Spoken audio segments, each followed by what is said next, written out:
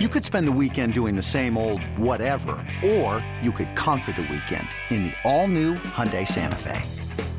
Visit HyundaiUSA.com for more details. Hyundai, there's joy in every journey.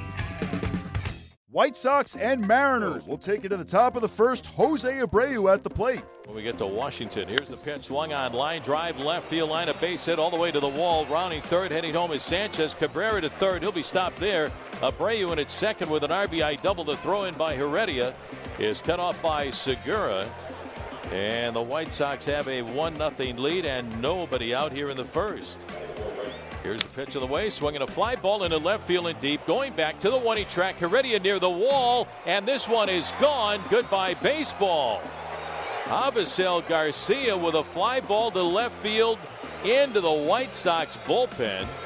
It looked like Heredia might have a chance, but that thing kept going and going and going. A 3-run home run, and the White Sox now lead it 4-0 here in the top of the first, and that was number 7 for Avisail Garcia.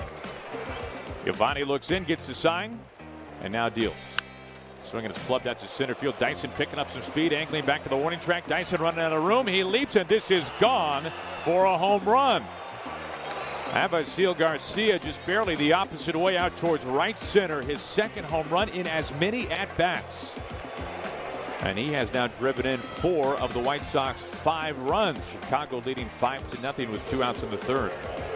Left-hander from the stretch, and the pitch on the way to Garcia. Here she comes, swung on, lined into left center field for a base hit. That'll score Sanchez from third. This one all the way to the warning track. Heading for third is Cabrera. He'll stop there. No, he's going to keep coming. The throwing cut off by Segura. The relay to the plate to Ruiz. Little wide. The tag attempt not in time. So Melky Cabrera kept right on coming around third, waved in by the third base coach for the White Sox, Nick Capra. 2 more score on the double by Garcia.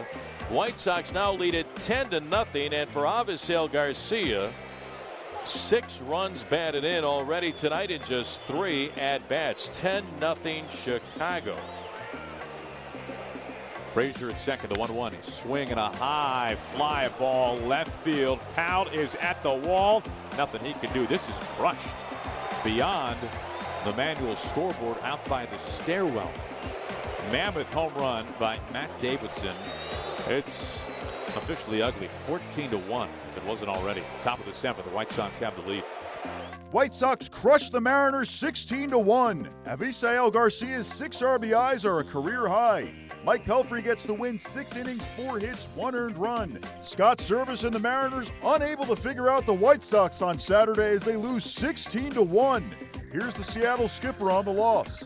But, just from the get-go, Gardo, sharp as he was his last outing, just really couldn't get any rhythm in the first inning, and was hoping he could keep us tight for a while. He does usually bounce back, but tonight just really never got any rhythm at all. But I thought Overton did hung in there, ate some innings up to put us in a position where we have a fresh bullpen tomorrow, and all those guys will show up in that game at some point tomorrow. So that's where we're at. I mean, unfortunately, you're going to have games like this once in a while. You never have to want to pitch a position player, but thought it was the right thing to do tonight to get us through the game. Yeah, that's what I was hoping for. After a shaky first, we kind of have the mishap there on the play at second base, the error, and then the 3-run homer. You're hoping he can kind of circle the wagons and keep us in the game, and he's done a really good job of that all year, of doing that. Like you said, giving us 5 innings and keeping it tight. He couldn't get anything going tonight, and they swung the bats very well.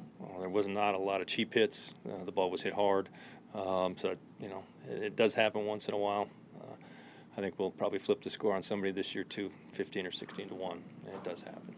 Series wraps up on Sunday. Derek Holland will take the hill for the White Sox. He'll square off against the Mariners' Chris Heston. Hey, Rob Bradford here. You guys know I'm always up for a good MVP story, and one of the best stories is Wasabi Technology. Wasabi is the world's hottest cloud storage company, and it's become the go-to provider for professional and collegiate sports teams, including 20 Major League Baseball teams like the Red Sox and NHL teams like the Bruins and Vancouver Canucks. Even the Liverpool Football Club is getting in on the Wasabi action. So, why is Wasabi the MVP? Well, Wasabi was purpose-built to free businesses from skyrocketing storage costs and unpredictable transaction fees that the Amazons of of the world are charging. In fact, Wasabi is up to 80% less than those hyperscalers and doesn't charge a cent for businesses to access their data. From Wasabi's AI-enabled intelligent media storage, Wasabi Air, to the industry's only cloud storage service with triple protection against cyber criminals, data deletion, and ransomware, Wasabi's taken the lead in driving innovation in data storage and helping sports teams